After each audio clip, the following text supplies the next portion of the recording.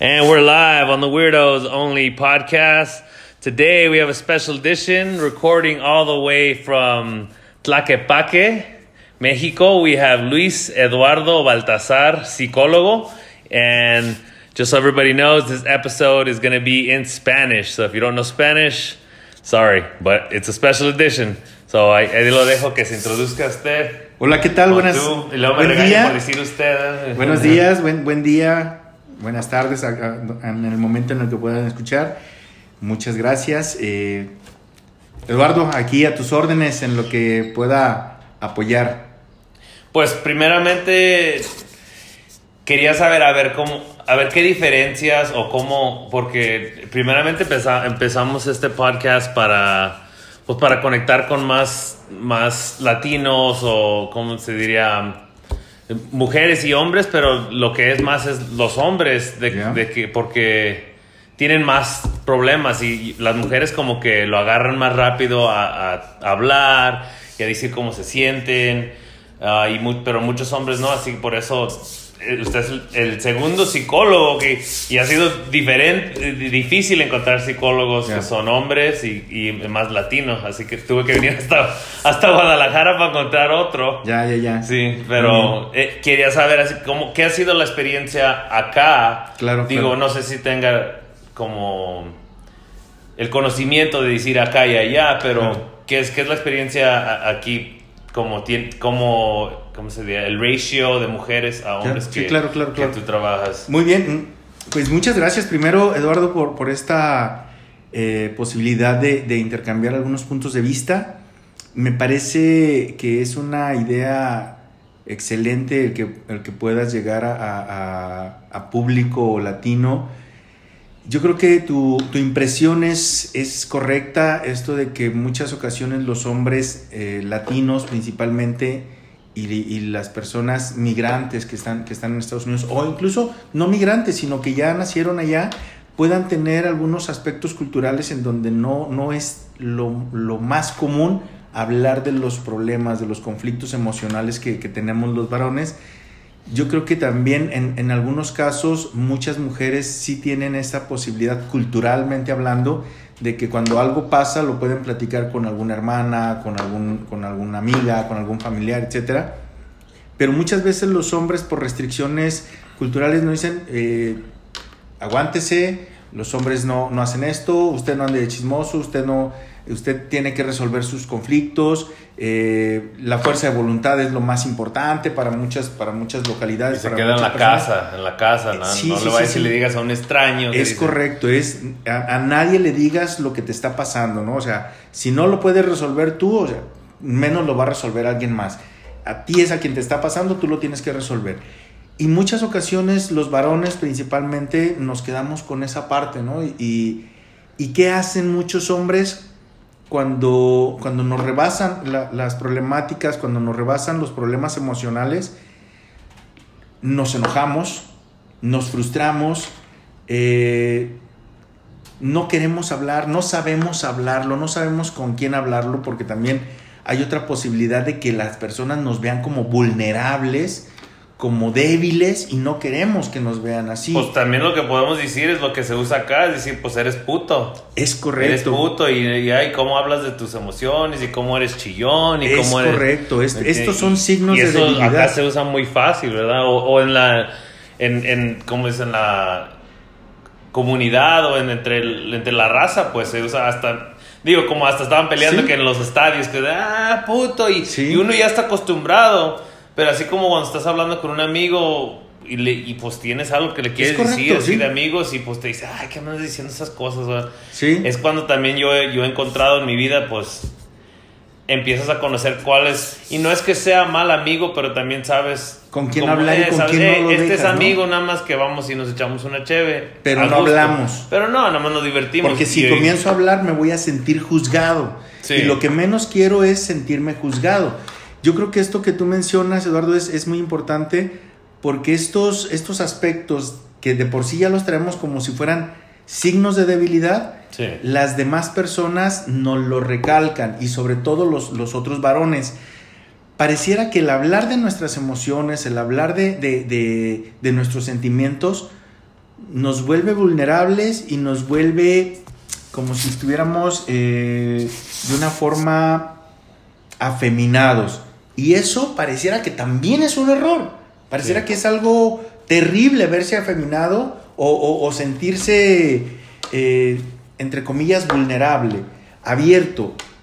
Ya no hablemos ni siquiera de llorar, compadre, porque si alguien llora es como, uy, no manches, ya se quebró ¿no? Y siempre hay los que cada vez que se empeda se pone a chillar este cabrón. Exactamente, y precisamente esa es la siguiente parte de cómo es que muchos hombres, cuando estamos vulnerables, cuando estamos decepcionados, desilusionados o quebrados, y no lo hablamos con las personas indicadas, pues entonces es más factible que querramos agarrar la cerveza, que querramos agarrar el tequila, que querramos agarrar con cualquier cosa, sobre todo con alcohol.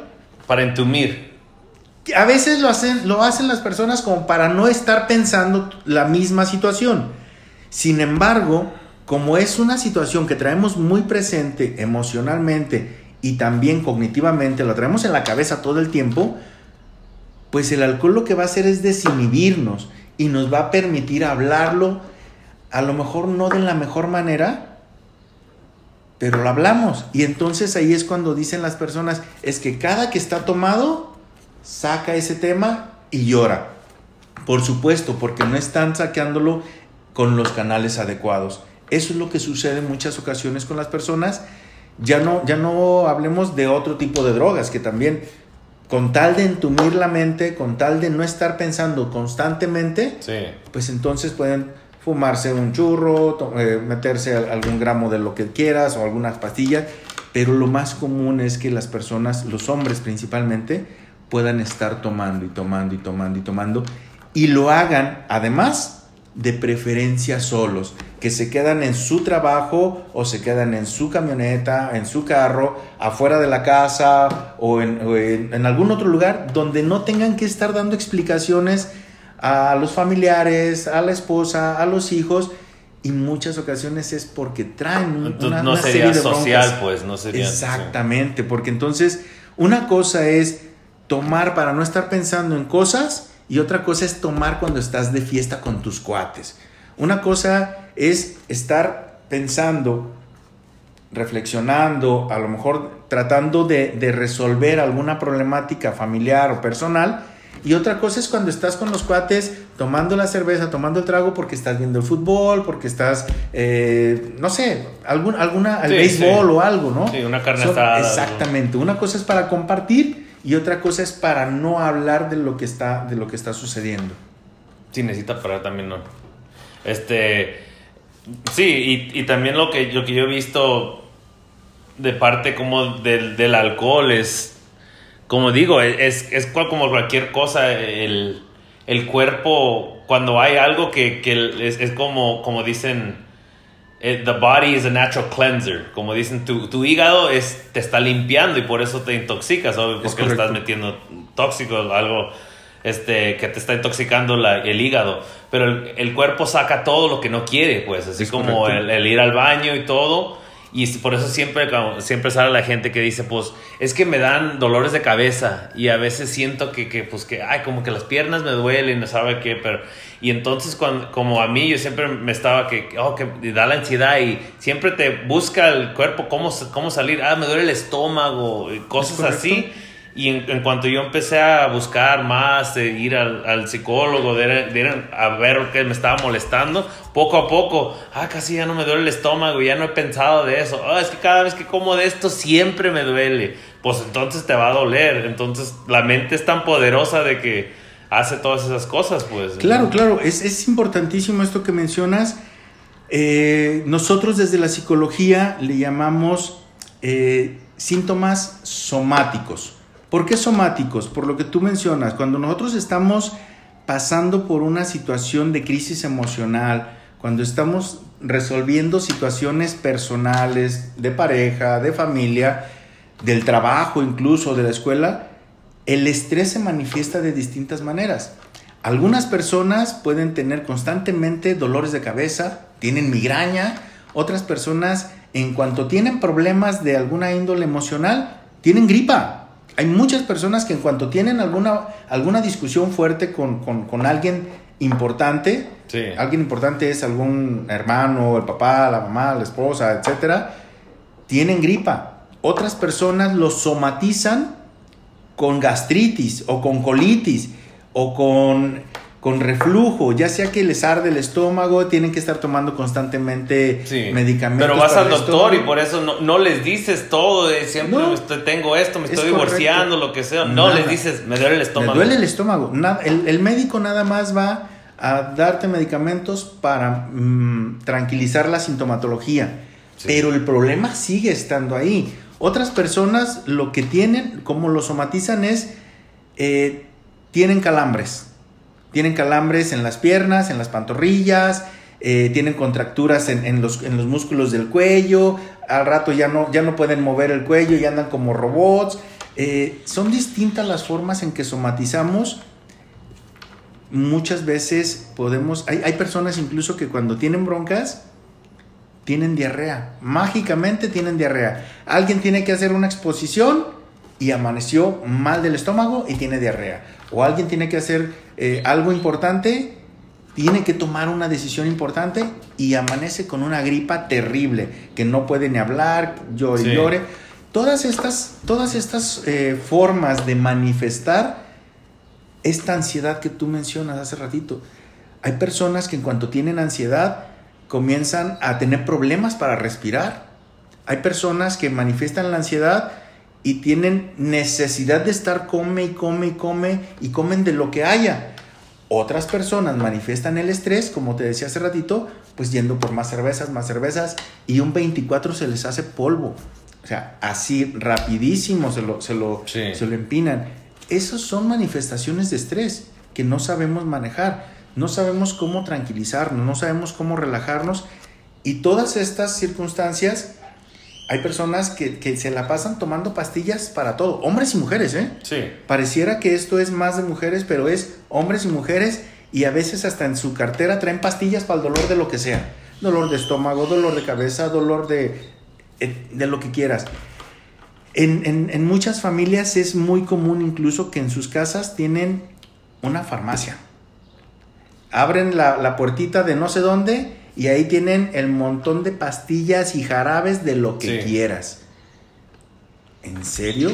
Acá como hay farmacias. ¿Es correcto? Con farmacias y como dicen, no sé cómo, pero es como de herbal, de todo. Allá donde estaba en el centro como, aquí hay una tienda, no es farmacia. Y acá hay otra tienda, no es farmacia. Todos eran de que te tenían que un cuerno de chivo y que sabe qué, que uña de gato y... Sí. Aquí le llamamos herbolaria. Sí. Le llamamos herbolaria y hay muchas plantas, mucha medicina tradicional, muchas infusiones, mucho té de azares, té de naranjo, té de jamaica, té de damiana, o sea, para todo lo que quieras hay hierbas, hay flores, hay azares y hay árboles, ¿no? Todo esto es medicina tradicional, herbolaria, y dicen tómatelo y hiérvelo con tal cosa, mézclalo con tal cosa y luego lo licúas o lo limpias y ya te lo tomas como agua de uso. Es cierto, en la comunidad latina, por supuesto, y también en cierta parte de la comunidad de Estados Unidos, sobre todo con los nativos, podremos encontrar con muchas recetas que tienen que ver con plantas ancestrales de muchos años, muchísimos años. Entonces esto se va pasando generación en generación. Hay personas que solo toman ese tipo de sustancias, no toman paracetamol, no toman nada de medicina alopática, aspirina, nada, toman solo cuestiones de herbolaria y se controlan bastante bien, pero siguen siendo sustancias. O sea, a lo mejor son menos agresivas para el hígado y para el riñón, tienes razón, pero también son dosis más pequeñas, como en las pastillas que ya tienen un gramaje específico. Pero ¿qué será también el efecto de que es nada más placebo? Pues de que es de que... hay de ambos. Sí hay un efecto placebo, pero también tienen... las pastillas, todos los medicamentos vienen de las hierbas, de todas maneras. solamente que ya con ciertos procesos de destilación, por decirlo, de enfriamiento, de depuración, y que sacan la sustancia base, ¿no? Entonces, eso también es cierto. Por eso decía, en la herbolaria, las enzimas son en muy pequeña graduación con respecto a las pastillas. De un montón de hierbas sacan los químicos para las pastillas. Claro. Sí. Podríamos decir, si en una pastilla tenemos, por decir un ejemplo, 10 gramos de una sustancia, en un té tienes 0.002 gramos. Es decir, estamos hablando que en una pastilla son 200 o 300 veces la potencia de un té. Sí. O sea, y a veces la gente no lo sabe eso, ¿no? Entonces piensa que los tés, que las hierbas no sirven, porque su uso va a llevar más tiempo, sí, en comparación con los medicamentos, y son solamente cosas distintas, ¿no? Y lo que me hace pensar cuando dijo que no sirven, lo que me hace pensar es cuando dice la gente que ir a hablar con un psicólogo no sirve. Es correcto. Porque quieren ir una vez y quieren decir, como por ejemplo mi papá falleció, yeah, y como puede ser muy claro decir, es que mi papá falleció y eso es lo que me está doliendo y ya, uh-huh, y quiero que me ayudes tú a arreglarlo y que me digas cómo. Claro. Y eso así no es la psicología, no es blanco y negro, no nomás es que falleció y tienes que decir, pues falleció, todo está bien. Es claro, mucho más complicado, pues. Sí, tienes razón. Fíjate que hay muchas personas que desconocen cómo es un proceso terapéutico, y cuando llegan con un psicólogo o con una psicóloga y les dice que va a ser un proceso y que tienen que ir una vez por semana durante, no sé, 10, 15 sesiones, 20 sesiones, dicen, sí, no me digas eso. O sea, tengo que estar viniendo 6 meses, 4 meses o sí, más. Pero si yo nada más tengo esto, piensan que es menos, ¿no? Y muchas personas, sobre todo cuando desconocen estos procesos, la primera, segunda, tercera sesión dicen, no, y nomás para ir a hablar. Uh-huh. O sea, ni me dio unas pastillas, ni me dio esto. No. Ni respuestas me dio. Es a correcto. veces ni fientes que te... Principalmente. Nada más estaba hablando yo, no me dijo qué hiciera. Quieren las respuestas, quieren algo... Es correcto. Como una...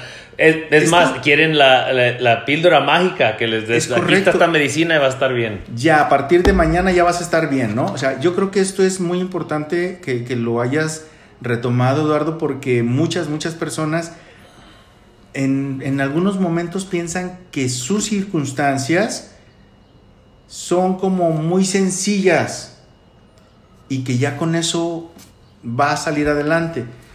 No es así, no siempre es así. Muchas ocasiones podríamos tener en cuenta que traemos cargando cosas desde mucho tiempo, a veces desde la niñez, y que es como si estuviéramos, discúlpame el ejemplo, como si estuviéramos guardando toda la ropa que nos han dado, que hemos comprado, sí, zapatos, calcetines, calzones, todo, desde que estábamos en la primaria, si quieres. Sí. ¿En dónde vamos a guardar tanto? O sea, vamos a llenar la casa de tiliches. Y si a eso le agregamos que también los otros integrantes de la familia están haciendo lo mismo, pues ¿dónde vamos a dormir? ¿Dónde vamos a comer? ¿Dónde vamos a convivir? Sí. Estamos guardando mucha basura emocional y experiencial. A veces me ha tocado trabajar con personas que me dicen, es que mi papá cuando yo estaba chiquito me agarraba con un palo y me sonaba. O se ponía pedo y le pegaba a mi mamá, y si nosotros la defendíamos, también. Y nunca nos dijo que nos quería. Y aquí estamos y somos gente de bien y ya hicimos nuestra casa. O sea, una cosa no tiene que ver con la otra a veces. Sí.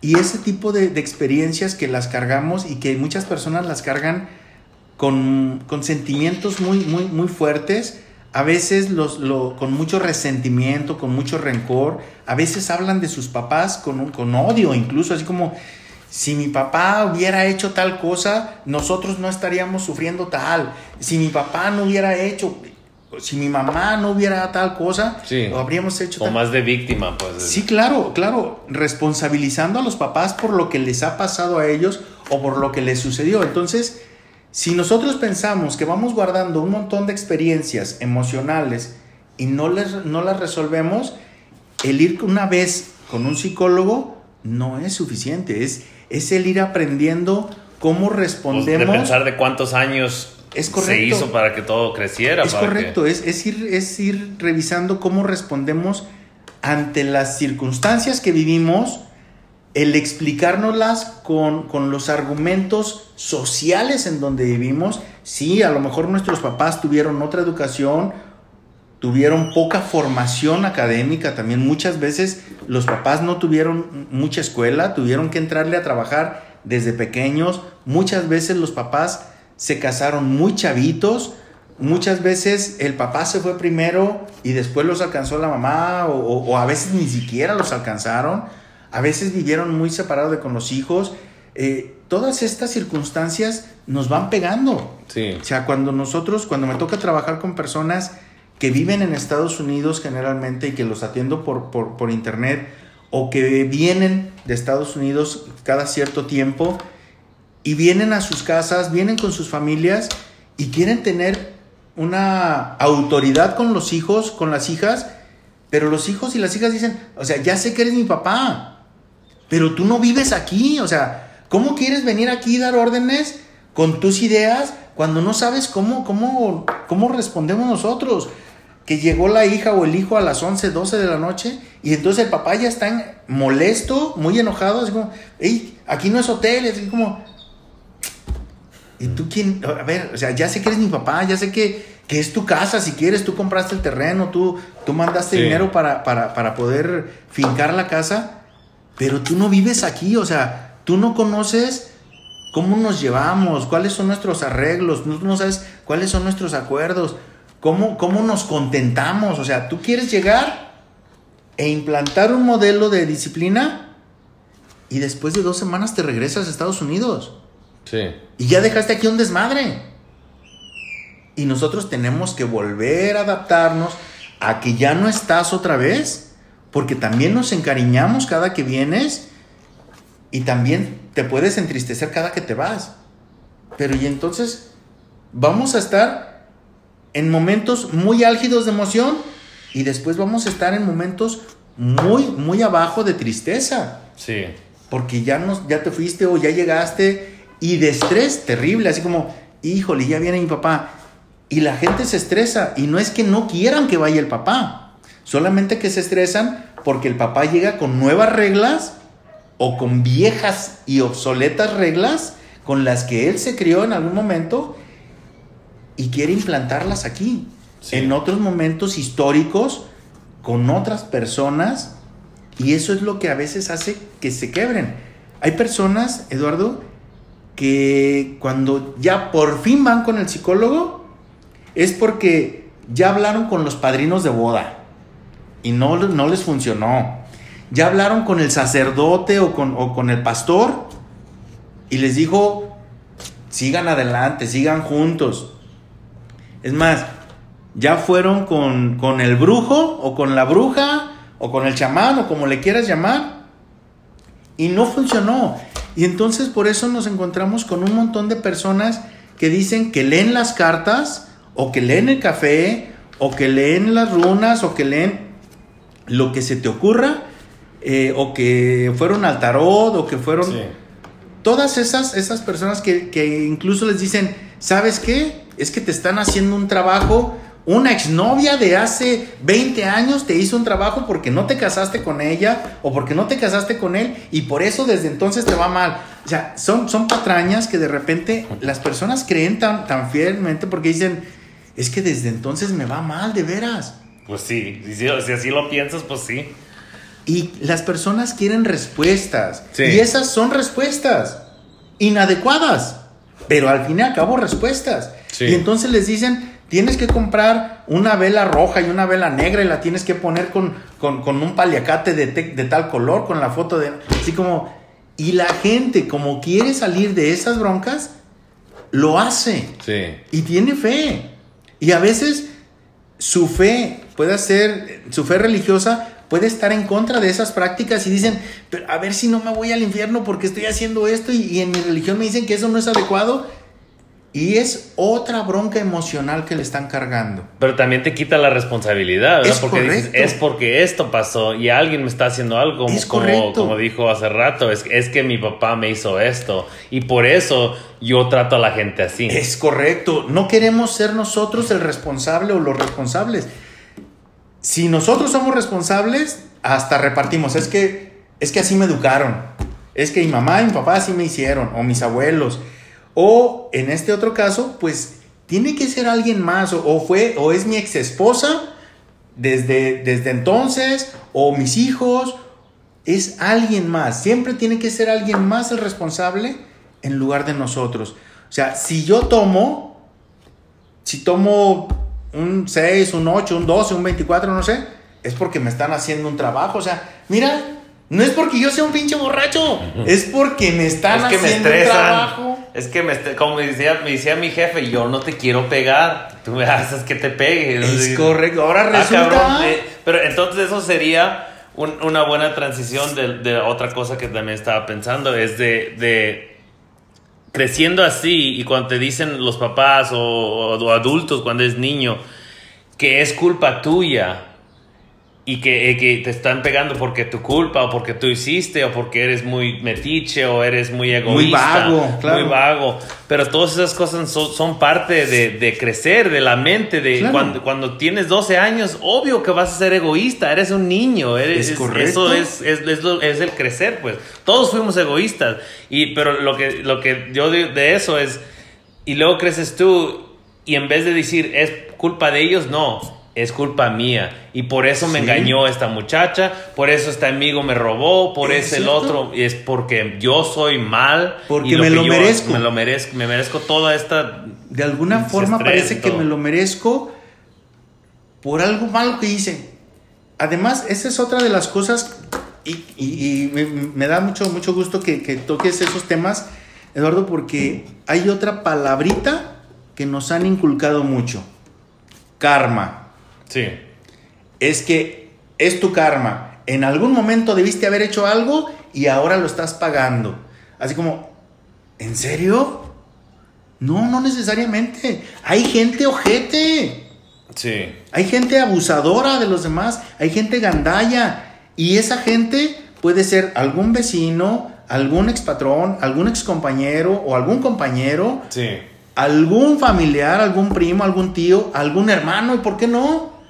O sea, en la familia también hay gente ojete. Y también ha leído Los Cuatro Acuerdos, claro, de que Don sí. Miguel Ruiz. En ese libro me ayudó a entender también que, aunque sea como dice que hay gente ojete y hay gente gandalla, que no es por ti, como digo yo, que yo es porque yo soy mal, porque yo me lo merezco. No, eso es su pedo. Es pedo de ellos. Te robaron 500 van a robar lo que a sea. quien se les ponga enfrente. Porque ellos tienen un pedo. Y así correcto. como a mí lo que me ha pasado es a veces yo les doy, como se dice, una oportunidad de decir, la es entrada. su pedo, la entrada. Él es buen amigo mío. Igual, así como Liliana es buena amiga mía. No voy a decir que es una amiga perfecta. Claro. ¿Me entiendes? Como cualquier persona. Pero ha hecho cosas que digo, porque yo la conozco, le voy a hablar. En vez de decir, ¿sabes qué? Chinga tu madre. Claro. Pero a veces es de que, ok, entonces, ¿qué es lo que está pasando de verdad? Claro. ¿Y por qué hiciste esto? ¿O por qué estás? ¿Me entiendes? Y cuando comunicas con la gente es cuando hace la diferencia. Porque muchas veces, pues, es que está loca, o él no es buen amigo, claro. Lo que sea, y eso son cosas que pues uno se tiene que comunicar y eso es correcto todo esto que mencionas, porque retomando el tema, fíjate que cuando vamos creciendo, cuando tenemos un estilo de crianza y a veces desde pequeños podemos tener ciertos berrinches y a veces los papás dejan pasar esos berrinches o las mamás no saben cómo actuar con los berrinches. O te regañan por mucho. Empieza esa parte. ¿Lo regaño o no lo regaño? ¿Soy muy permisivo o soy muy inflexible? ¿Soy muy regañón o no digo nada. Entonces pareciera que otra vez lo que tú decías hace un rato, o es blanco o es negro. Sí. No tiene que ser blanco o negro. Estar en medio, o sea, tiene... Vamos balance, vamos a oscilar. Somos, como tú dijiste, somos personas.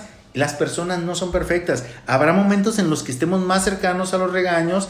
Habrá momentos en los que estemos más cercanos a la comprensión. Así como, a ver, hijo o hija, yo sé que tú quieres un juguete cada que salimos, pero no siempre puedo hacer eso.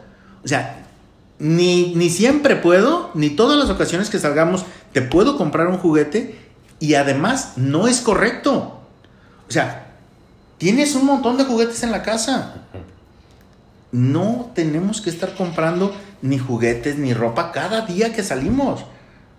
Y aunque haya dinero. Aunque haya dinero. Porque nosotros vamos creciendo, y a ti te ha tocado, y a mucha gente nos ha tocado. No podemos tener todo lo que quisiéramos. O sea, no porque se me antoje un coche nuevo, voy a ir y me lo voy a robar, ¿o qué? Sí. Para tener un coche nuevo tengo que ahorrar, tengo que trabajar X cantidad de meses y ahorrar tal cantidad, y a partir de ahí ver si ya lo puedo obtener. Y no nada más eso, tengo las condiciones, ya sé manejar, tengo dónde dejarlo. Es decir, son muchas cosas que nos pueden llevar a una frustración. La frustración es no obtener todo lo que queremos. Sin embargo, cuando nosotros hablamos de una tolerancia a la frustración, es: yo ya sé que ahorita, en estos momentos, no puedo tener un coche nuevo. Tengo que trabajar y tengo que hacer otras cosas. Y también sé que en ese tiempo de ahorrarlo, también puede haber otras emergencias, y que puedo sacar parte de lo que yo estaba ahorrando para hacer frente a otras cosas y decir: ay, otra vez no alcanzo. Sí, es cierto, pero no me voy a poner a llorar en todos lados porque no me alcanza.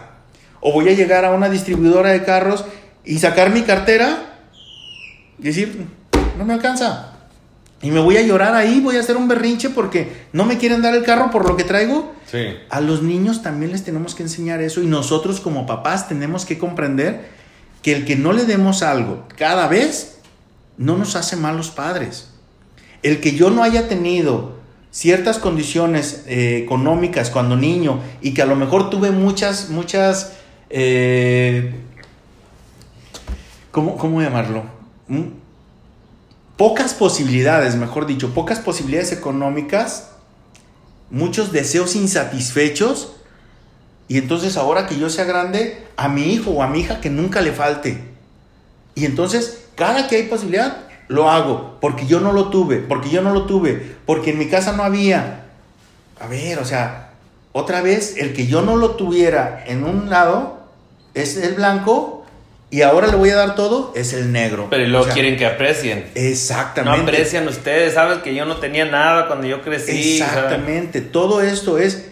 No me reconocen el esfuerzo que hago o que he hecho para que ustedes tengan esto. Sí. Cuando yo estaba niño, nunca tuvimos una casa, estuvimos rentando, estuvimos en vecindad, estuvimos en tal, y ahora ustedes tienen una casa, nosotros tenemos una casa, y no lo aprovechan, no lo aprecian, no lo reconocen. Y los hijos es así como, pues es que ¿cómo voy a reconocer algo que a mí no me tocó trabajarlo? Pues sí. O sea, tienes razón. No lo voy a apreciar de la misma forma que tú lo estás viendo. Sí. Y creo que es importante que tengamos claro eso, porque cuando crecemos pensando que todo lo merecemos sin hacer nada para ello, nos encontramos que salimos del colegio, salimos de la universidad, y vamos a tener un empleo súper remunerado y con una oficina y con coche y con todo. Y nos damos cuenta que no es cierto. O sea, tenemos que chingarle, tenemos que ir de un lado a otro, y que cada dólar o cada peso que nos ganamos le sudamos para ello. Sí. O sea, que a veces no nos alcanza para todas las demás cosas, y decir, ¿cómo le hicieron? Pues con mucha administración o con poca administración, dependiendo de lo que estemos viviendo. Sí. Eso es parte del saber que los niños hacen berrinche, los niños van a querer andar del tingo al tango y brincando, y que en ese estar corriendo y brincando van a quebrar macetas y van a quebrar recuerditos. Claro, es parte de... ¿Y que nos vamos a enojar? Sí, pero no porque el niño estaba jugando con la pelota y quebró la ventana. Adrede, pues. Claro, quebraron la ventana, lo vamos a agarrar con el lazo y le vamos a dar una tunda terrible. Sabemos que no queríamos eso. No queremos estar cambiando los vidrios a cada rato. No es cierto. Tendremos que decirle, hey, tengan cuidado. Qué bueno que no se cortaron. Qué bueno que no se les cayó encima esto. Qué bueno que no se les cayó encima lo otro. Son niños y van a ir aprendiendo. Y claro que en algunos momentos somos egoístas, somos envidiosos, no queremos compartir. Y también tendremos que enseñarles de la manera más humana cómo hacer para compartir. Que tenemos que compartirle a los hermanos, a los primos, que tenemos que prestar los juguetes, que tenemos que a veces prestar la ropa, la camisa, el pantalón. Porque me ha tocado ver familias, Eduardo, que dicen los hermanos o las hermanas, es que a mí me molesta que este cabrón agarre mis camisas o agarre mis pantalones. Y es como, sí, es cierto, a veces nos molesta eso. Es tu hermano, no chingues. O sea, no estamos hablando de una persona que no conoces y que llegó a la fábrica y agarró tus cosas y las llevó. Es tu hermano o es tu hermana. O sea, también hay que aprender en qué momento podemos bajarle al nivel de estrés que no lo merece, vamos. Hay cosas que a veces nos enojamos tanto que ya cuando nos enfriamos decimos, era una tontería eso. Sí, muchas veces nos enojamos por tonterías, hombres y mujeres, con los papás y con los hijos o con la pareja. Me decían hace un rato una familia que atiendo, salieron de viaje, por decir algo, y entonces dicen, ¿quieren cenar? Y dos dicen, no tenemos hambre. Entonces dos dicen, sí, nosotros sí. Entonces se bajan a comprar algo en alguna tienda de estas de comida rápida, y entonces ya estando ahí, las dos personas, la mamá y la hija, que no querían, que no tenían hambre, dicen, no, ¿sabes qué? Siempre sí. Entonces el papá se enoja así como, no, ¿cómo es posible? Les dije desde hace rato, ya les había preguntado 3 veces, me dijeron que no tenían hambre y bla, bla, bla. Y entonces, al estar renegando, la mamá y la hija dicen, vámonos pues, ya, no queremos nada, vámonos. No, ahora se comen esto. Los que él había comprado para él, entonces, cómanselo. Él, entre comillas, sacrificando su cena para que la hija y la mamá se repartieran lo que compró para él. Sí. Así como, y ellas decían, por favor, o sea, no era para tanto. No puedes pagar 50, 100 pesos más y traerlo. O sea, se hizo una discusión y se enojaron durante una semana por la actitud y por la respuesta de unos y de otros. Sí. Y yo les decía, mira, todos tenemos posibilidad de cambiar de opinión. Digo, mira, hace tiempo me tocó salir de viaje y yo iba en una moto, iba en la autopista, paso una caseta, pago mi derecho, volteé, vi los baños y dije, no, más tarde. 2-3 kilómetros después de haber pasado la caseta, digo, ay, ya tengo ganas de ir al baño. Afortunadamente en la moto me puedo orillar y punto, ¿no? Sí. No es lo mismo, por ejemplo, que llevemos pasajeros, que le digo, yo creo que si hubiera ido con la familia en el coche o en la camioneta, pasamos la caseta, les digo, ¿quieren ir al baño? No quiero. Y si al ratito me dicen, oye, ya queremos ir, oye, no me jodas, acabamos de pasar. Sí, pero no tenía ganas. O sea, ¿es tan malo que en un momento no tengamos ganas y después sí tengamos ganas? Porque este tipo de circunstancias hacen unas broncas en la familia, Eduardo, que sí. Podemos decir, ya cuando lo analizamos, decimos, era una tontería. Sí, pero una tontería por la que dejamos de hablarnos una semana o 2. Sí. Y eso pasa mucho con los latinos. Mucho. con los latinos. Como no me estás reconociendo lo que yo hice bien, nada más te fijas en mis errores. Sí. No, pero ¿no cree que mucho de eso viene de la religión católica también? Sí, también. No solamente de la religión católica, de las religiones en general. Pues yo digo eso porque con eso yo crecí, porque Por mucho supuesto. el que estás pecando, estás haciendo algo mal, el que como dice que alguien me agarró mi camisa, o mi hermano siempre me agarra mis camisas, y siempre es que ¿por qué eres tan egoísta? ¿Por qué no puedes compartir? En vez de decir, ¿por qué le estás agarrando sus cosas? Sabes Claro. que él cuida sus cosas, Es sabes correcto. que él quiere sus cosas de una manera. Igual es respeto de los dos. Claro. Me puedes respetar y no agarrar mi ropa. Pues tienes que compartir. No tengo que no hay nada que dice que yo tengo que compartir. Son mis cosas. Puedo hacerlo. Si yo quiero, si me preguntas si Podría. quiero compartir, Es correcto. sí, igual así como ¿quieres una cerveza? No te tengo que ofrecer cerveza, ¿verdad? Y hay mucha gente que siempre va a Ni las tengo fiestas, que traer para todos. ¿verdad? Y siempre hay gente que va y que dice, ¿dónde está la cerveza? ¿Y dónde está esta? ¿A poco tienes ese tequila o no tienes tequila mejor? Ni trajiste nada y estás pidiendo mejor. Es correcto. ¿Me entiendes? Y hay Cuando gente alguien que dice eso, hay gente que toma y toma y ¿dónde toma. están? ¿Me entiendes? ¿Dónde las dejaste? Lo que hayas traído.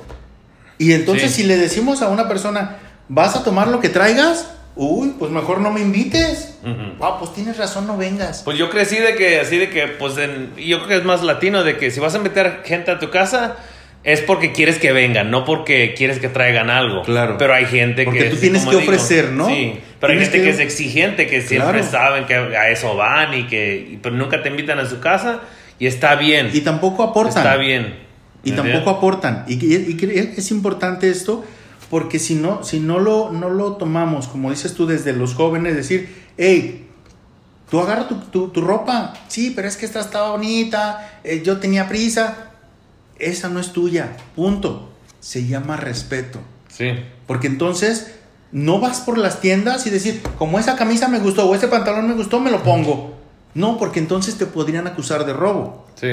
O sea, aquí no te están acusando de robo, pero estás tomando una ropa que no es tuya, no te corresponde, es de tu hermano O es que de la tu hermana. ensucies, o que se te rompa Lávala, una claro, manga o claro, algo. por supuesto. Y que luego dices, pues que no. Obvio que, así como si le agarras una camisa y se rompe una manga, obvio que tu intención no era romperle la Es manga, correcto. pero ahora es a causa de que, hey, yo te di la responsabilidad y te presté mi camisa Es y me la correcto. rompiste. Y eso era porque no te la quería prestar y ahora pasó. O Lo un que yo- coche. Igual, sí. Te presto mi coche y lo chocaste. O no, ni le echaste gasolina, me acabaste toda la Es gasolina. correcto, en lo bajito, ¿no? Sí. Ni le echas gasolina, ¿cómo te lo voy Sí. a prestar? O lo agarras sin que te des cuenta. Y ¿Qué vas voy a saliendo. pensar? Tienes que ir al trabajo o algo y no Voy a ¿dónde pensar está que mi me lo coche? robaron. Sí. O sea, y yo lo voy a reportar como robado. Y si es el hermano el que lo agarraron, voy a decir, no, entonces no era robado. Ustedes saben que las leyes son directas. Si yo lo reporté como robo y después me entero que es mi hermano, pues el hermano lo van a agarrar y van a decir, usted lo robó. Aunque sea su hermano, usted lo robó. Sí. Si no les enseñamos eso desde pequeños, el respeto a la propiedad privada, a la propiedad de los otros, entonces vamos a crecer con que todo lo merecemos. Y entonces efectivamente vamos a encontrarnos con estas personas que van a las fiestas. Aquí en México les llamamos gorrones. Gorrones. Gorrones son los que nada más están viendo que aprovechan. Ellos no llevan nada para comer, ellos no aportan nada para tomar, ellos no aportan nada para la fiesta, pero creen que lo merecen todo.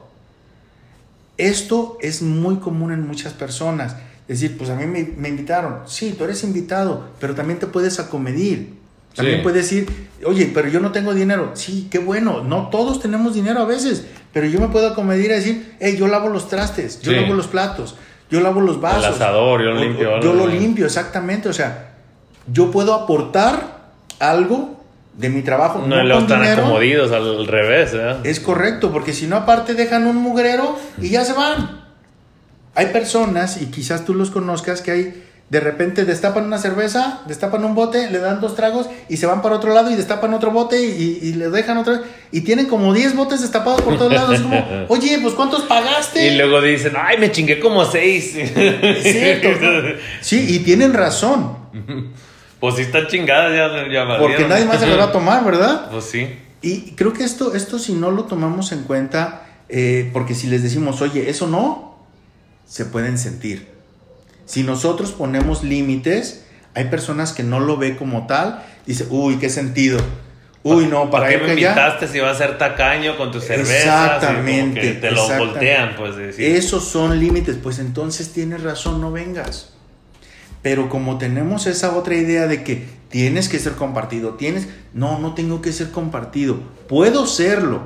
Y a lo mejor en algunos momentos también podría pensar, yo puedo ser compartido, tú también podrías ser agradecido, o tú también podrías ser acomedido, y no lo eres.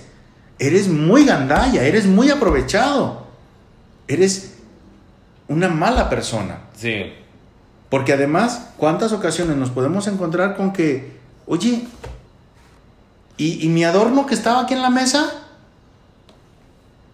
Y resulta que vas después a algún lado y ves ese adorno tuyo de la fiesta anterior que tú los invitaste, está en la casa de alguien más. Sí. O sea, eso es aprovecharse, eso es robar. Sí. O sea, y hay muchas personas que lo hacen y dicen, ay, ni lo estabas usando. Tanto nomás por un adorno. O cuando presta uno dinero. Sí. Que también es otra parte. A los hermanos, a los primos, a los amigos. Y después les dices, oye, ¿te acuerdas que te presté $50? Pues de andarlos correteando. Así como, ay, ¿tanto argüende por $50? O sea... Cuando me los pidiste yo te los di sin ningún argüende y los necesitabas y yo estuve ahí para ayudarte. ¿Por qué no estás pagando? ¿Por qué no lo haces? Todas esas circunstancias nos llevan a tener y a expresarnos de maneras distintas y cuando van al psicólogo y dicen, yo creí que nomás con una vez era suficiente. Como ustedes gusten, o sea, aquí vienen los que quieren trabajar cosas, que quieren mejorar de su vida con su pareja, o de su vida con su familia, o de su vida con su trabajo, con sus compañeros de trabajo, o con sus compañeros de vecindario. O sea, no es nada más una solución mágica, no son los frijoles mágicos ya al día siguiente ya cambiaste. No, o sea, es un trabajo personal de revisión de qué estoy haciendo yo, cómo estoy haciéndolo, cómo hablo, cómo saludo, cómo no saludo. La ocasión pasada que convivimos tú y yo, me decías, es que hay personas que sí se saludan bien, hay personas que nada más de puño, vemos personas que nos abrazamos, hay personas que se saludan de beso, y hay personas que dicen allá de lejos, así nada más de manita. Pues para todo hay, o sea, también nosotros tendremos que identificar con quiénes podemos tener un trato más cercano y con quienes debemos tener un trato más lejano, más reservado. Pero yo creo que no, digo, cuando yo oigo reservado, oigo que así como que hay amigos que nada más no son así de tentar, pero a veces esos amigos, como te había comentado, es que dicen, no saludes así, es que eres grosero. Pero a veces esa gente que dice, tienes que saludar como yo digo, a veces son más groseros. Sí, claro. Y entonces es de que, pues, ¿por qué soy grosero? Nada más porque yo crecí de otra manera. Así como hay modales que hacemos en México o en los Estados Unidos, que puedes ir a otro país y para ti son muy... habituales. Sí, habituales, respetuosos, pero ella dice, aquí no se hace eso no es correcto. Y para que tú digas, pues yo así hago, y así voy a hacer, eso no es respetuoso, ¿verdad? Que es correcto. Que si te están diciendo yo directamente, voy a poner mis reglas aquí. Sí. Si te dicen directamente, a mí no me gusta que me abracen. No es que no me gusta que tú me abraces, no me gusta que me abracen. O puede ser esa parte también, Eduardo. ¿También? No quiero que tú me abraces. También. Y eso no es grosero, es poner límites. Sí. Es decir, tú tienes que respetar que yo no quiero que tú me estés abrazando. Oye, pero ¿por qué aquel sí te abraza? Aquel es mi cuate y yo sabré quién permito que me abrace o no. Sí. Ojo, porque esto... Pero luego piensas de ti, que qué tengo mal yo, de que no me dejen que la abrace, en vez de decir, está bien. No. Claro, esto es lo que yo te decía, tolerancia a la frustración. Si nosotros no aprendemos a ser tolerantes a la frustración, a que no siempre vamos a obtener lo que queremos, esto se va formando desde los niños. Entonces, si no lo formas desde pequeños, llegamos adultos y entonces esto nos causa un conflicto. ¿Qué hice? ¿Por qué no me dejan a mí? ¿Por qué yo no esto? ¿Por qué yo no otro? O sea, porque simple y sencillamente a esa persona no le tengo que caer bien a todos. Sí. Punto. Ni me tienen que querer todos, ni todos me tienen que caer bien a mí, ni a todo mundo tengo que querer. Yo recuerdo que hace un par de meses, una pareja con la que estuve trabajando, él cumplió años y su novia le hizo una fiesta sorpresa. Y en esa fiesta sorpresa, pues ella trató de invitar a todos los amigos de él. Como que ya me la sé, ¿verdad? Digo. Sí, entonces... Y sí, fue medio sorpresa. Sí. Digo, siempre a alguien se le va la boca, ¿no? Sí. Pero estuvo bien. Y luego con las redes sociales, pues ya... Claro, por supuesto. Y entonces al día siguiente, ella lo vio muy serio. Y le decía, ¿qué pasó, amor? O sea, ¿sucede algo? No. Sí, o sea, ¿qué pasa? Oye, yo ayer en la fiesta te noté medio raro, no te noté que estuvieras feliz con tus amigos. Y le dice él, es que no invitaste a mi hermano. Y la chava dice, ni invitaste a mi hermano, ni invitaste a mi primo fulano, ni invitaste a mi papá. Así como, cabrón, ¿sí es cierto? Mira, ni por aquí se me ocurrió, cabrón. O sea, yo estaba pensando en que estuvieran las cosas que estuviera la bebida, que estuviera la botana, que estuvieran tus amigos, que hubiera la música. Tienes razón, no se me ocurrió. Y entonces el novio decía, no, es que cómo no se te va a ocurrir. No me conoces, ¿cómo vas como a si no me conocieras. No lo importante que familia. es correcto. Le hizo un pancho porque desde su punto de vista ella no había respetado esa parte de su familia y para ella era como el esfuerzo que yo impuse para festejarlo, para reconocerle, de invitar a sus amigos, no valió suficiente para él. Pues yo creo que desde los dos lados también hay puntos que, porque el decir, si de verdad me conocieras, supieras que no me importa que me tengas un caballo y botellas de Don Julio y Real y todo lo bueno, porque si de verdad me conocieras, tú sabes que yo la verdad lo que quiero aquí es mi hermano, mi papá y mi compa y mi primo, o lo que sea. Eso claro. Sería la primera cosa. Entonces a veces eso también tiene que ser una discusión de decir, entiendo que hiciste todas esas cosas buenas y que me trajiste un payaso, lo que sea, pero también de los dos lados, voy a decir, entiendo que se te pasó porque estaba haciendo claro. Tantas cosas, sí. Pero también quiero que entiendas que lo que a mí me importa es mi familia, sí, o lo que sea. Pero en lugar de poder hablarlo, lo convirtieron en una discusión muy fuerte. Sí, en decir, no, tú no me respetas a mí, no respetas a ellos. A ti te cae mal mi familia, sí, bla. Sí. En lugar, para mí era algo tan sencillo, así como, órale, van a tener otra fiesta entonces. Así como, ¿cómo que otra fiesta? En esta fiesta no estuvo tu familia, no estuvo tu hermano, tus primos, etcétera. Pues se hace otra pinche fiesta y va, o sea, punto. Ya hice la fiesta con mis compas, sí. Ahora vamos a hacer la fiesta con mi familia, punto. Sí. Y se quedan así como, oye, no lo habíamos pensado. Es que no se trata otra vez blanco o negro. Qué bueno, o sea, ya tuviste esa reunión con tus cuates, ahora vamos a hacer mi reunión con mi familia. Sí. No, y también es el reconocer, ¿verdad? Gracias, claro. Decir de qué pasó, pero también como que me dicen que la ansiedad siempre es porque o estás viviendo en el pasado o en el futuro y no estás viviendo en el momento de ahora. Entonces, están viviendo en la fiesta en vez de decir, pues, ¿sabes qué? Ahorita estamos aquí, hablamos de esto y podemos tener otra fiesta, ¿no? Claro. Pero esa fiesta ya no la podemos cambiar. Ya no la podemos cambiar, es correcto. Ya pasó. Es correcto. Y esta parte de la ansiedad, del querer buscarle otra vez las fallas a las cosas, en lugar de agradecer por lo que sí hay. Sí. O sea, en lugar de decir, gracias por la fiesta. Oye, ¿qué te parece? Ahora me gustaría que fuéramos a cenar, vamos invitando a mis papás, a mi hermano, etcétera. O sea, incluso yo como persona, yo les decía a ellos, si en algún momento mi hermano me dice, hey, ¿qué crees? Mi novia me hizo una fiesta, así asado. ¡Órale, qué chido! O sea, yo como hermano podría decir, qué chido que te festejaron. Sí.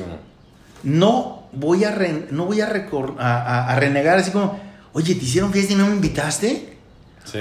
Pero yo Luis Eduardo, ¿verdad? O sea, a lo mejor otras personas sí se pueden ofender, sí se pueden entristecer porque no fueron invitados. Pues sí, en esa. es como dices, personalmente sientes, pues ojalá, yo quisiera estar ahí, claro, ¿no? Lo que sea, pero... Ojalá que el siguiente año, ojalá que lo hagamos juntos todos. Sí. Y a lo mejor hasta la persona se queda, ching, tienes razón. Es más, ¿qué ponemos?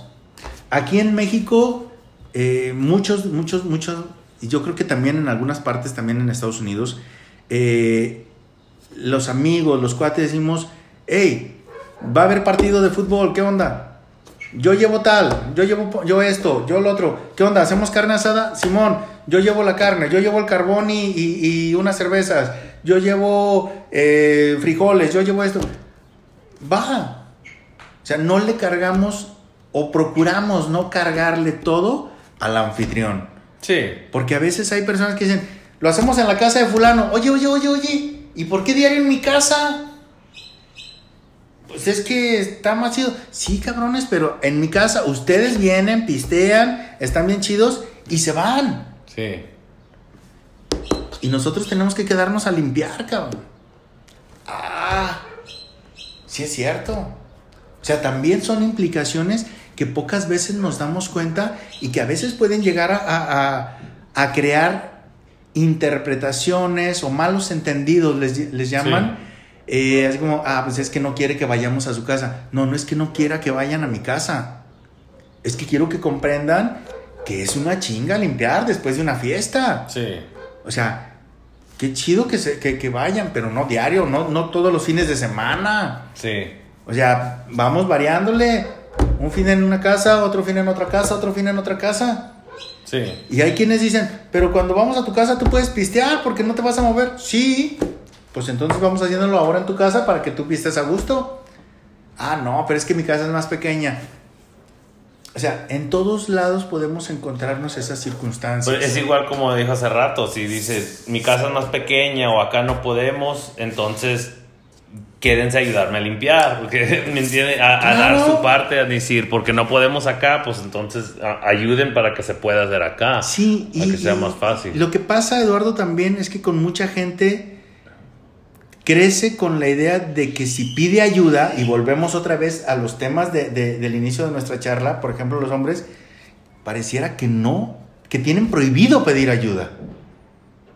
Prohibidísimo pedir ayuda en cualquier cosa, a veces hasta para encontrar una calle, compadre. No, ahorita la encuentro. O sea, podías haber preguntado, o sea, no se te cae nada. Pues es la debilidad, puede decir que, pues no sabes, también. Es correcto. Y si no sé qué tiene. O sea, es mejor preguntar que recorrer 2 horas y no encontrar el lugar. Así decía mi jefe que tiene que ganar tu gallo aunque esté todo trespeleque. Es correcto. O sea, nos montamos en nuestro macho y nadie nos baja de él. O sea, es importante decir, ¿lo hacemos en tu casa? ¡Sas! Pero se quedan a ayudarme a limpiar. No, pues es que yo me tengo que ir temprano. Pues entonces no.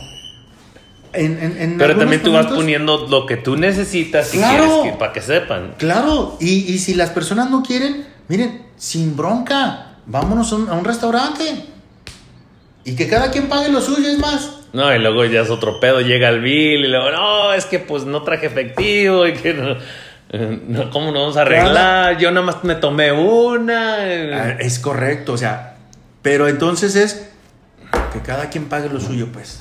Sí.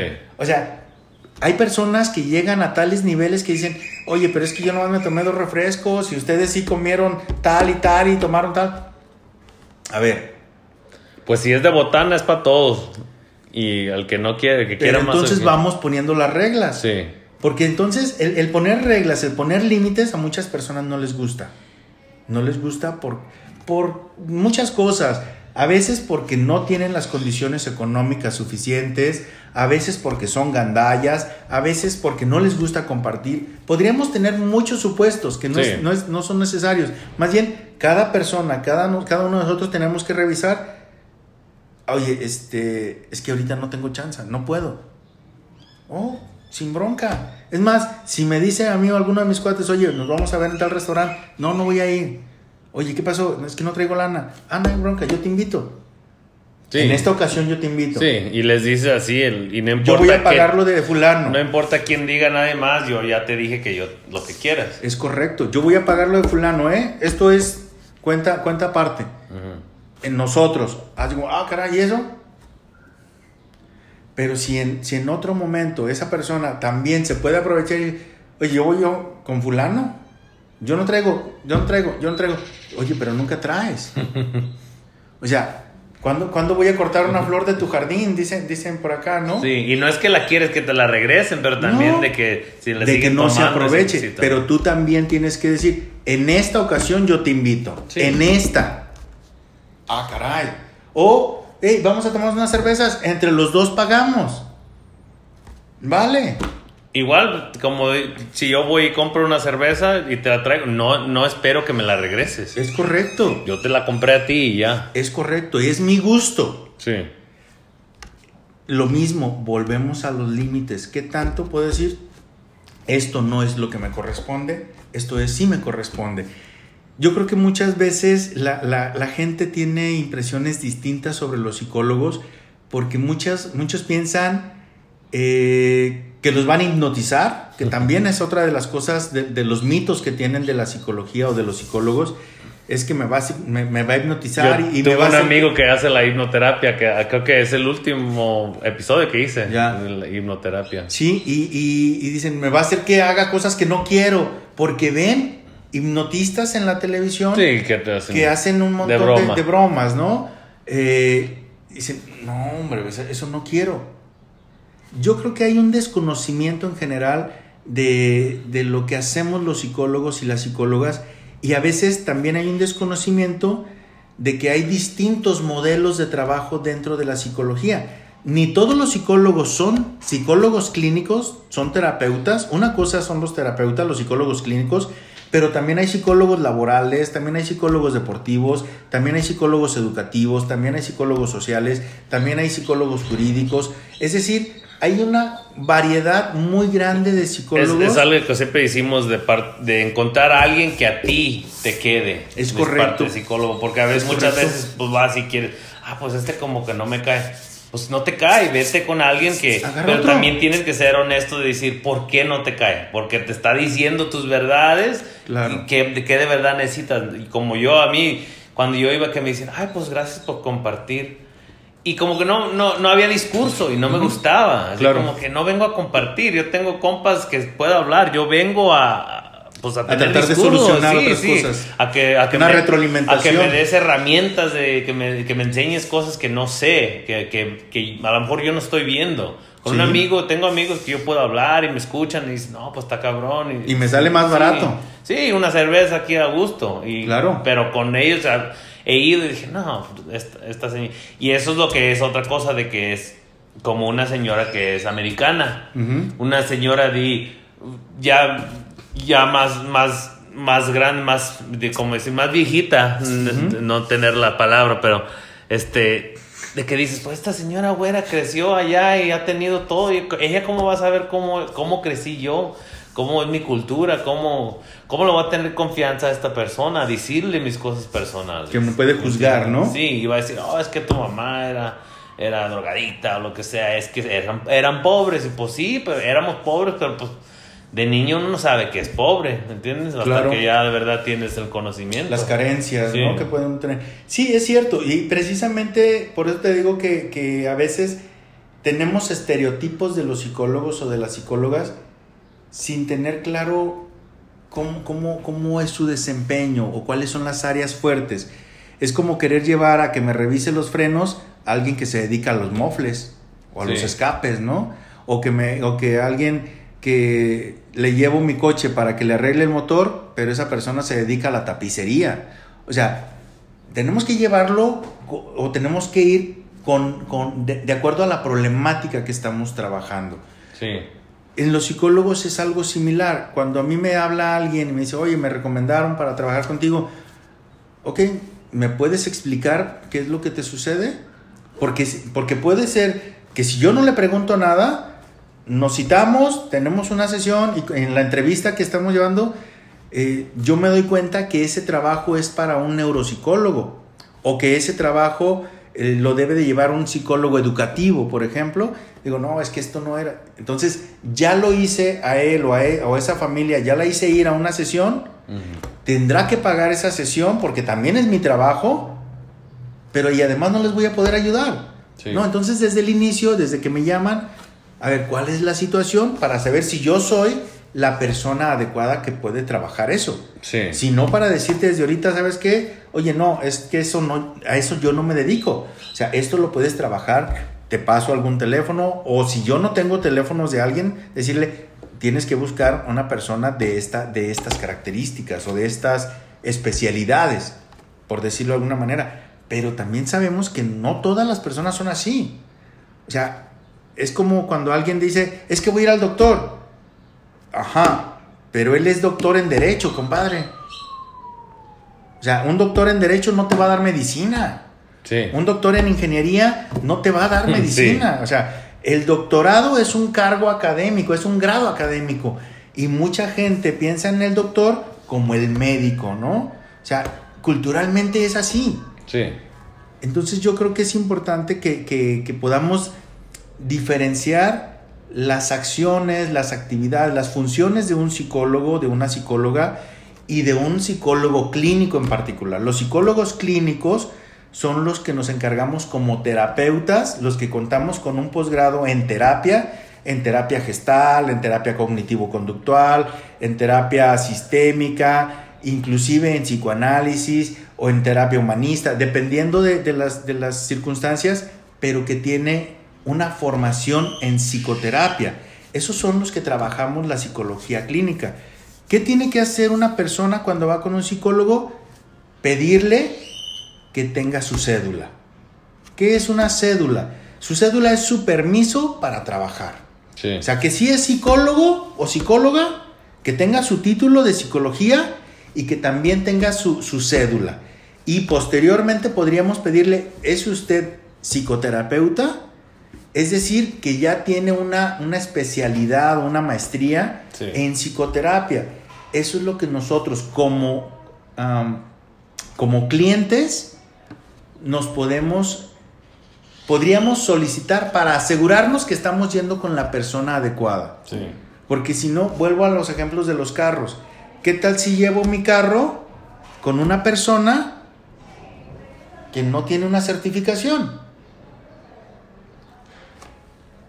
No, o sea, no me lo... No pues me lo lo vas a decir, pues es que los mecánicos nada saben y luego ya es de todos. Ni siquiera me lo va a entregar rápido. Me lo va a dar una semana, un mes. O sea, pues yo tengo que ir a trabajar, yo necesito mi coche. Sí. O sea, es algo similar. Si en otras cosas nos aseguramos que sea la persona, ¿por qué no cuando vamos con un psicólogo? ¿Usted es psicólogo? ¿Es psicóloga? Sí lo soy. Porque hay personas que se hacen pasar por terapeutas y no son psicólogos, Eduardo.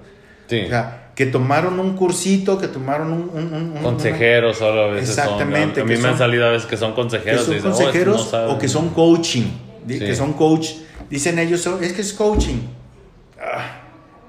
No necesariamente son psicólogos.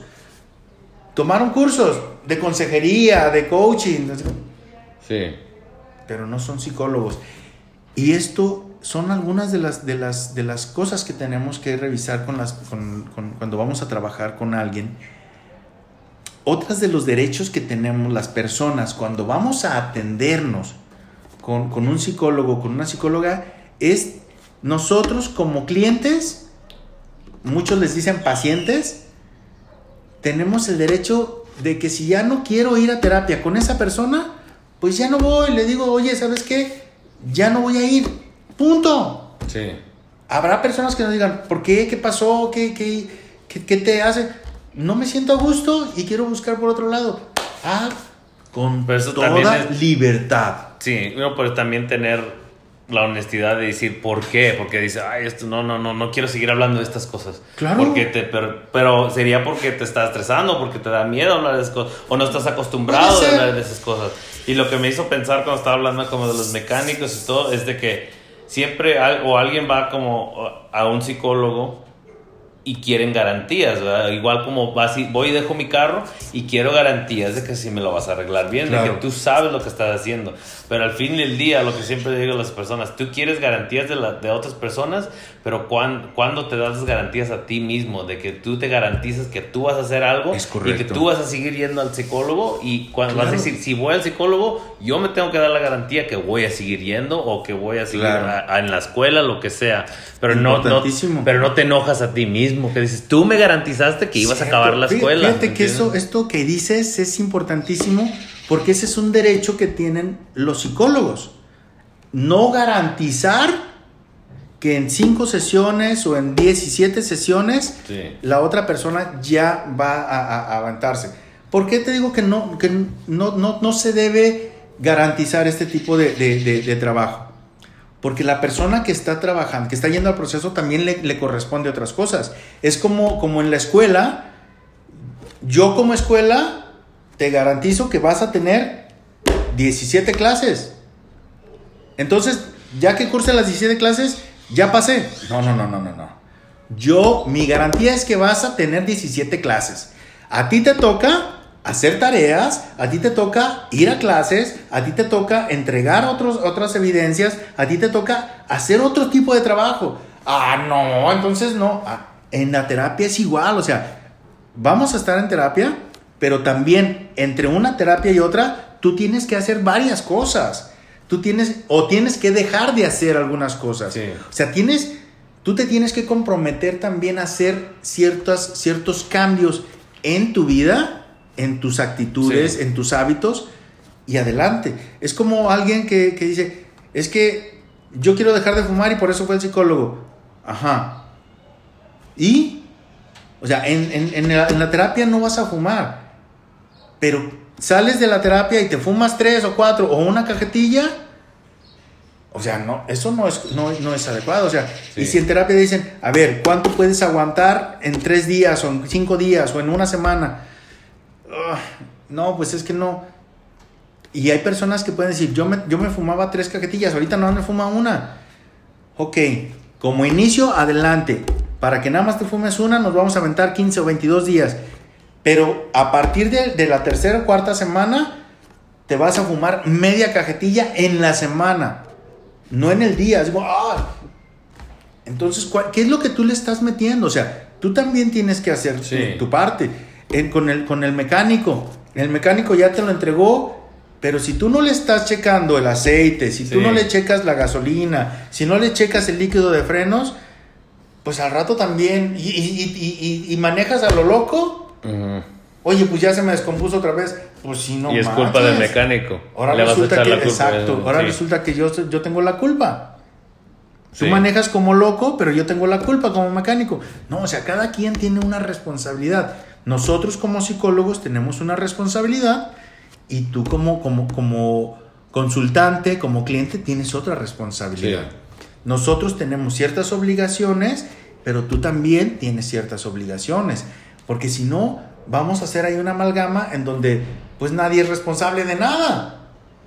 Y eso es el principal objetivo de la psicoterapia, de la psicología clínica, es que la persona pueda romper patrones de conducta que le están dañando, que le están dañando a él, que le están dañando sus relaciones familiares, que le están impidiendo tener una funcionalidad mejor en su medio ambiente. Esos son los objetivos principales de un proceso psicológico. ¿Cómo le vamos a hacer? Una de las formas más complicadas es revisando qué estoy haciendo yo mal, en dónde me estoy pasando y en dónde ni siquiera estoy llegando. Y a veces eso nos lleva tiempo, nos lleva trabajo. El aceptar que también nosotros la regamos y que es nuestra responsabilidad es una cosa. Pero también nos encontramos, Eduardo, con personas que para todo es su culpa. Si su hija hizo esto, si su hijo hizo esto, ay, es que es mi culpa, es que es mi culpa. No. Eso le corresponde también a él. Es que cuando yo lo eduqué, no lo eduqué así. Cierto, en esa parte tiene toda la razón, pero eso fue hace 20 años. Ahora esto le toca a él. Sí, sí. Y otra pregunta que tenía era respecto al machismo, pero no nomás al machismo. Lo que yo he notado es el machismo sería como en los Estados Unidos al respeto a las mujeres, porque lo que ves allá es que no hay machismo en todos, ¿verdad? Porque sería como sus papás. Uh-huh. Y el papá lo ven como lo que, aunque sea como diste el ejemplo hace rato, de que pues le pegaba a mi mamá o nos pegaba a nosotros. Y el decir de que aunque haya todo eso que no es saludable, es lo que ellas ven, el hombre que ellas respetan. ¿Me entiendes? Entonces, sí. Y luego van y buscan y siempre dicen, hay el chiste de que, pues vas y buscas al tóxico, al que vas con el que te trata mal, sí, en vez de con el que te trata bien, porque ya estás acomodida que el hombre, o con lo que tú piensas que es un hombre macho. Estás habituada a lo mismo, sí, ¿verdad? Y eso va siguiendo. Claro. Y eso es lo que, pues, quiero ver tu opinión, obvio, y como de ese ciclo de que porque acá todavía se ve más el machismo que se ve en los Estados Unidos, pero allá como que no. Entonces a veces dicen, ay, ¿por qué esa latina se fue con ese güero o algo?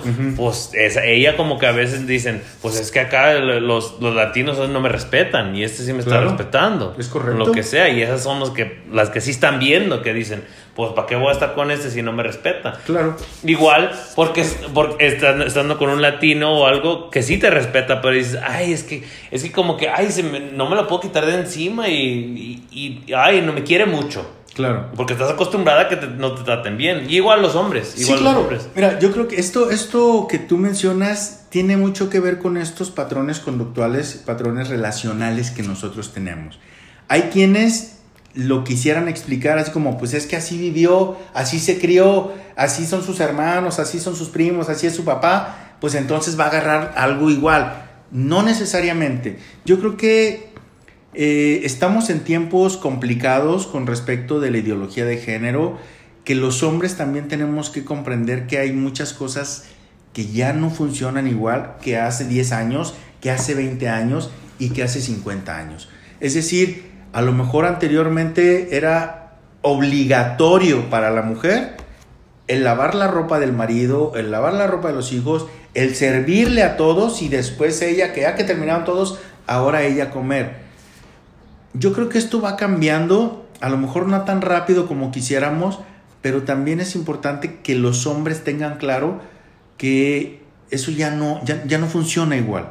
Sí. Y que habrá muchas mujeres que les digan, ¿quieres comer? Ahí está la comida, sírvete. Oye, pero a mi mamá me servía. Sí, pero yo no soy tu mamá. O sea, sí, si quieres comemos juntos.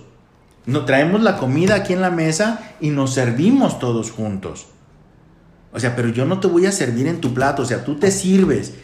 O bien, lavé mi ropa y entonces llega el hombre y, oye, ¿y la ropa? Ya lavé. ¿Necesitas la lavadora? Ahí está lista. Oye, ¿no lavaste mi ropa? No.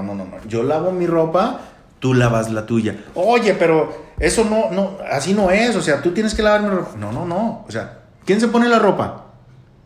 Pues yo. Pues entonces tú lavas tu ropa. Sí. O sea, cada quien tiene ciertas responsabilidades. Y a lo mejor llegan en un momento y, oye, ¿no has lavado los trastes? tienes razón, te tocan a ti. ¿Y por qué yo, si yo soy el hombre? Porque también comes, también cenas, también desayunas, también utilizas trastes, cabrón. Y aunque no hayas cocinado tú, parte de lo que se cocinó tú te lo comiste, también te toca lavar. Sí. Ah, caray, ¿cómo es eso? Yo creo que esto es una labor conjunta, Eduardo, en donde tenemos que ir acabando con este machismo, en donde muchos hombres no quieren porque no les tocaba hacer eso. O sea, les tocaba ir a trabajar y dejar el dinero. Y mágicamente se encontraban con que la ropa ya estaba limpia y planchada y colgada. Pues sí. Pero luego también hay el que todavía no hay respeto, ¿verdad? Que aunque estén haciendo todas estas cosas. Además de eso, pareciera como que era obligación de las mujeres y no se reconocía, no se valoraba lo que hacían ellos. Pues nada, ¿a qué se dedica la señora? A nada, está en la casa. Ah, cabrón. O sea, no está acostada rascándose la panza. Si está en la casa, se dedica a hacer la limpieza de la casa, a hacer la limpieza de la ropa, a hacer la comida, a preparar los alimentos, a criar a los niños. O sea, todo eso es un trabajo muy enorme. Y que muchos hombres creían como que es, no, nada, ella no se dedica a nada, ella no se la pasa en la casa. O sea, yo sí trabajo en la pizca y son trabajos muy pesados. Sí, y también trabajar en la casa es muy pesado. Todo esto afortunadamente va cambiando, no a la misma velocidad que quisiéramos. Culturalmente, en algunas regiones de los estadounidenses están más avanzados en este respeto, es decir, no, pues yo mi ropa. Muchas veces nosotros en México y en cualquier lugar tenemos la posibilidad de salirnos y vivir solos. Cuando vivimos solos, sabemos que tenemos que lavar el baño, tenemos que barrer, tenemos que trapear, tenemos que cocinar. Aprendemos a valernos por nosotros y a valorar el trabajo que hacían nuestras mamás o nuestras hermanas y que puede llegar a ser nuestra pareja. Entonces, vamos acordando. Si hace ratito hablábamos de acordar con los amigos quién se queda para ayudarme a limpiar, también cuando nos emparejamos con alguien tenemos que acordar qué te toca a ti y qué me toca a mí.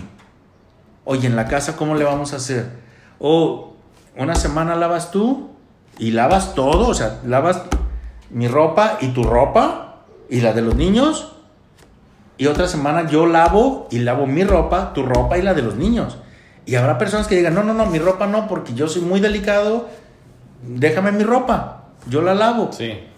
Órale. Igual, como para mí es, yo sé cocinar y hacerme todas mis cosas, soy independiente, pero también si conozco a alguien que a lo mejor les guste cocinar mucho o algo, o al revés, que no cocine, a mí no me duele cocinar, a mí me gusta cocinar, y no es de que, pues la mujer tiene que cocinar, no, a mí me gusta, hey, voy a lavar, te lavo tu ropa, yo la lavo tu ropa. Me sale mejor cocinar para dos que para uno. Sí, o sabes que yo lavo y en eso tú arreglas la yarda porque es más trabajo. Vale. Yo no me quiero salir a ensuciar o algo. A ti te gusta plantar y te gusta cortar el zacate, lo que sea. Sí. Y eso sí es el balance. Y es correcto. Y tiene el entendimiento de si yo hago esto, tú haces esto. Claro. Igual como decir, y va a haber cosas que a ninguno nos gustan, la carne o lo que sea. Y va a haber cosas que a ninguno nos gusten.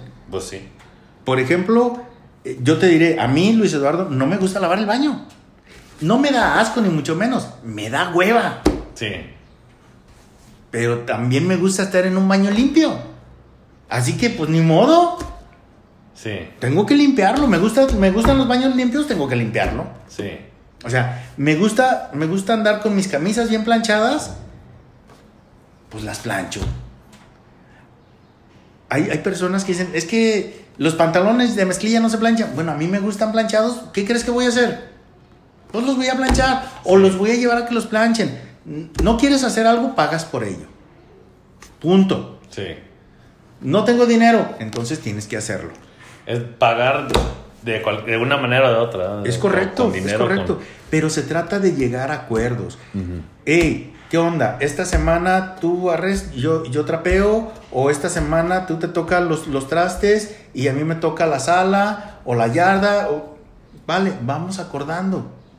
Si quieres lo ponemos en un calendario y ahí le ponemos, esta le toca a Eduardo, esta le toca a Fanny, esta le toca a Eduardo, esta le toca... Por decir algo, ¿no? O lo establecemos en el teléfono. Sí. Ay, no, pero es que eso es muy rígido, hay que hacerlo. ¿Podemos compartir? Sale. Sí podemos hacerlo. Yo creo que este tipo de machismo, muchas ocasiones, incluso fue tolerado y en ocasiones promovido, Eduardo, por las mamás y por las hermanas. Por otras mujeres. Sí. O sea...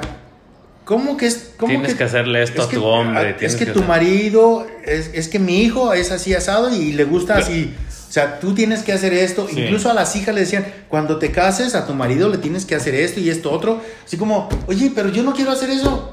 Pero tienes que enseñarte. Pero igual hay como en el norte, en los Estados Unidos, igual también hay las mujeres que, como dijimos antes, que se van al otro extremo. Sí. Que en vez, así como yo no soy de extremos, yo soy de que...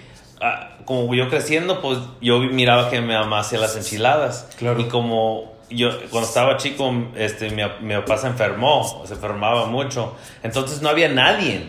Y yo decía, pues ya no quiero comer cornflakes, ya no quiero comer nada más un sándwich de jamón. Quiero enchiladas porque me gustan las enchiladas. Y pues, ¿cómo las voy a hacer? Me voy a tener que aprender a hacerlas porque a mí me gustan. Y eso es solo que... Pero hay las otras que... Pues no voy a cocinar porque los hombres quieren que cocine, que saben que yo cocino porque a mí me gusta comer y yo quiero aprender y me gusta hacerlo. No es por... Y hay muchas mujeres que se van al otro extremo. No quiero solamente los hot dogs y las hamburguesas. Sí. Quiero comer lo que me dé mi gana. Entonces, si tengo ganas de esto, lo preparo y punto. Sí. Tengo ganas de una lasaña, pues me pongo a preparar una lasaña. Y no es de que sea hombre, mujer, lo que sea. Claro. Incluso también en eso podemos...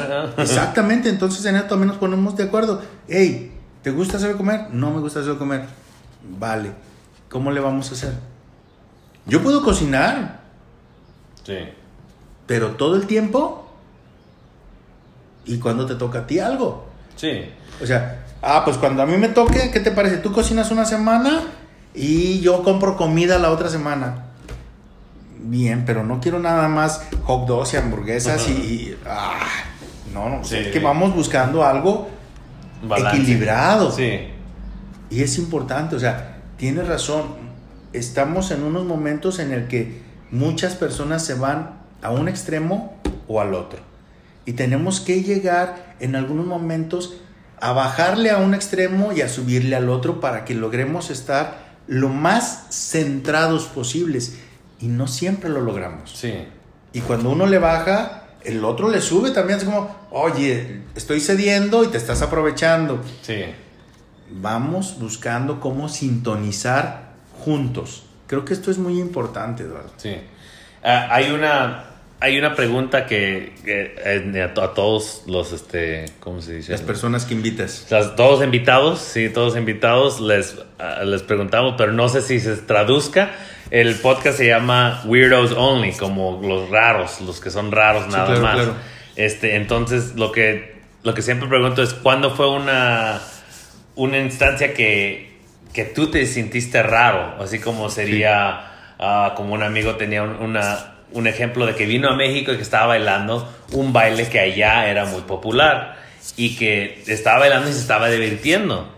Y que alguien le dijo, bailas bien cagado. Y él como que, ¿qué es eso? No sabía si era bien o mal. Que le decían, bailas bien cagado, qué chido. Así como de algo. Pero es de que en un momento que o sentiste felicidad o estabas diciendo tus emociones y alguien te hizo como, ¿cómo siempre estás hablando chingaderas? Claro. Y te sientes tú raro y te sientes como que es algo mal que te hiciste. Claro. Fíjate, Eduardo, que estos son... Aquí podríamos tomarlo en dos tesituras. Una es o hacer el ridículo, como del baile cagado, como dices, que es hacer el ridículo, y otra forma de raro sería como muy fuera de lugar. Yo recuerdo hace algunos años era presidente de la Federación Nacional de Psicólogos y me invitaron a Mazatlán a dar unos cursos, unas conferencias. Era la primera vez que yo iba como profesionista a Mazatlán a dar cursos, a dar conferencias. Y ahí voy yo con mis trajes con el calor que hace en Mazatlán, en la playa. Y las personas que estaban ahí se me quedaban viendo así como, ¿qué hace este cabrón con traje, no? Y ya cuando salimos me dice un cuate, ya quítate esta chingadera. Súbete al cuarto, cámbiate, ponte tu short. Dice, ¿y sabes qué, Eduardo? A partir de mañana los cursos, porque iba 3 días. No vengas con traje, porque aquí detestamos a la gente que tiene traje. Porque parecen políticos rateros, ¿no? Sí. Así como, pues qué bueno que me dices, ¿no? Adiós traje, anda que voy a salir. Tengo que ver cómo viste la población, ¿no? Entonces, para mí fue importante, y eso fue ya hace 15 años, cuando me pasó eso, pero me sentía yo como el bicho raro. Como si tú hiciste, pero no hiciste nada mal. No. Tus intenciones eran de que quiero ser profesionista. Sí, claro, y quiero dar una buena imagen, pero para allá eso no era una buena imagen. Sí. O sea, por eso del sentirse raro, yo me sentía como un bicho raro, ¿no? Así como, ¿y esto qué es o qué, no? Yo creo que es importante el que en muchas ocasiones las personas nos sentimos bichos raros. Sí. Cuando no tenemos la claridad de las reglas, podemos infringirlas. Cuando no tenemos la claridad de las costumbres, podemos hacer algo que a muchos les parezca mal. Cuando vamos a algún lugar, tenemos que preguntar cuáles son las costumbres. Así como tú me dijiste hace rato, o sea, lo que en algunos lados es muy aplaudido, en otros lados es prohibidísimo. Aquí ni hagas eso. Sí. Hace tiempo hablábamos de usos comunes, por decirlo, comunes que para algunas personas son asquerosos, ¿no? ¿Como cuáles? Como el que una persona escupa. Uh-huh. En algunos lugares es, pues escupió y ya. Pero en otras cuestiones culturales, en algunos otros lugares, el escupir es una ofensa. Qué corriente esta persona. O sea, y además una ofensa, o sea, es terrible. Entonces, lo volvemos a utilizar con esto de los saludos. Te saludo de puño, es así como, pues, en algunos lados pues es alguien que ni conoces. Te saludo de brazo, de mano, fuerte, firme, es alguien con quien quiero conocer o lo que sea. Te saludo de abrazo, es alguien más fraterno, más liviano. Nos saludamos de beso, es alguien muy cercano, así como... Pero si alguien que no conozco llega y me quiere dar un beso, así como que, espérate, pues ni te conozco. Sí. O sea, creo que todas estas cosas en algunos momentos a las personas nos puede llevar a sentirnos bichos raros. Sí. Bichos raros yo me imagino que cualquier bicho es igual que allá, ¿no? O sea, algún insecto, algún animalejo que no sabemos qué rayos es. Sí. Y nos le quedamos viendo, tratando de descubrirlo. Yo creo que así nos sentimos muchas veces las personas. Y así se sienten muchas personas que van con nosotros, con los psicólogos. Se sienten observados, se sienten analizados, se sienten como si estuvieran en un laboratorio. Sí. Y ya cuando pasan las sesiones dicen, yo venía muy ansioso porque creí que me iba a regañar. Claro. A juzgar. Es correcto. Sí. Pues si hay algo que quiere, yo creo que ya nos aventamos un buen rato, pero si hay algo que quiere en ¿cómo se dice? En encerrar, algo que quiere yo creo que sería importante compartirle a tu auditorio, a la gente que escuche tu podcast, que tenga claro que cuando vaya con un psicólogo, con una psicóloga, pregunte dónde estudió psicología. Que se asegure que la persona sí es psicólogo o sí es psicóloga, primero. Sí. Y otra de las cosas que creo que va a ser muy importante es que puedan ir con la disposición de cambiar. Yo creo que en todos lados hay profesionistas buenos y hay profesionistas malos. Sí. Habrá personas con más capacidades y con más experiencia, y habrá otras que pueden no tener tanta experiencia. Sí. Como todo mundo, y creo que se vale. yo creo que la mayor virtud de las personas que vayan con un terapeuta, con un psicólogo, es que vayan dispuestos a compartir, pero también a escuchar. A escuchar los puntos de vista del psicólogo, de la psicóloga, sí, que no siempre nos van a gustar, ¿eh? No siempre nos van a decir cosas para que estemos felices. Y siempre les digo que no siempre también vas a ir nada más a chillar, o siempre te va a ir bien. Hay días que nada más va a decir que va a estar bien relajado, y te la pasas bien con el psicólogo. Me dice un cliente, dice, maestro, pues yo sé que no todos los días son quincena. Sí. Cuando llega la quincena estamos contentos. Y 2 días antes de la quincena estamos a veces presionados. Y en psicología, en los procesos terapéuticos, habrá momentos en que sí nos digan, hey, qué bueno que lo hiciste, vas muy bien. Y habrá otros momentos que nos digan, ¿qué pasó? O sea, cuando nosotros estamos en un proceso terapéutico, tenemos que comprender que en el avanzar nos podemos resbalar, nos podemos caer. ¿Qué hacemos cuando nos caemos? Cuando nos tropezamos, nos levantamos y seguimos caminando.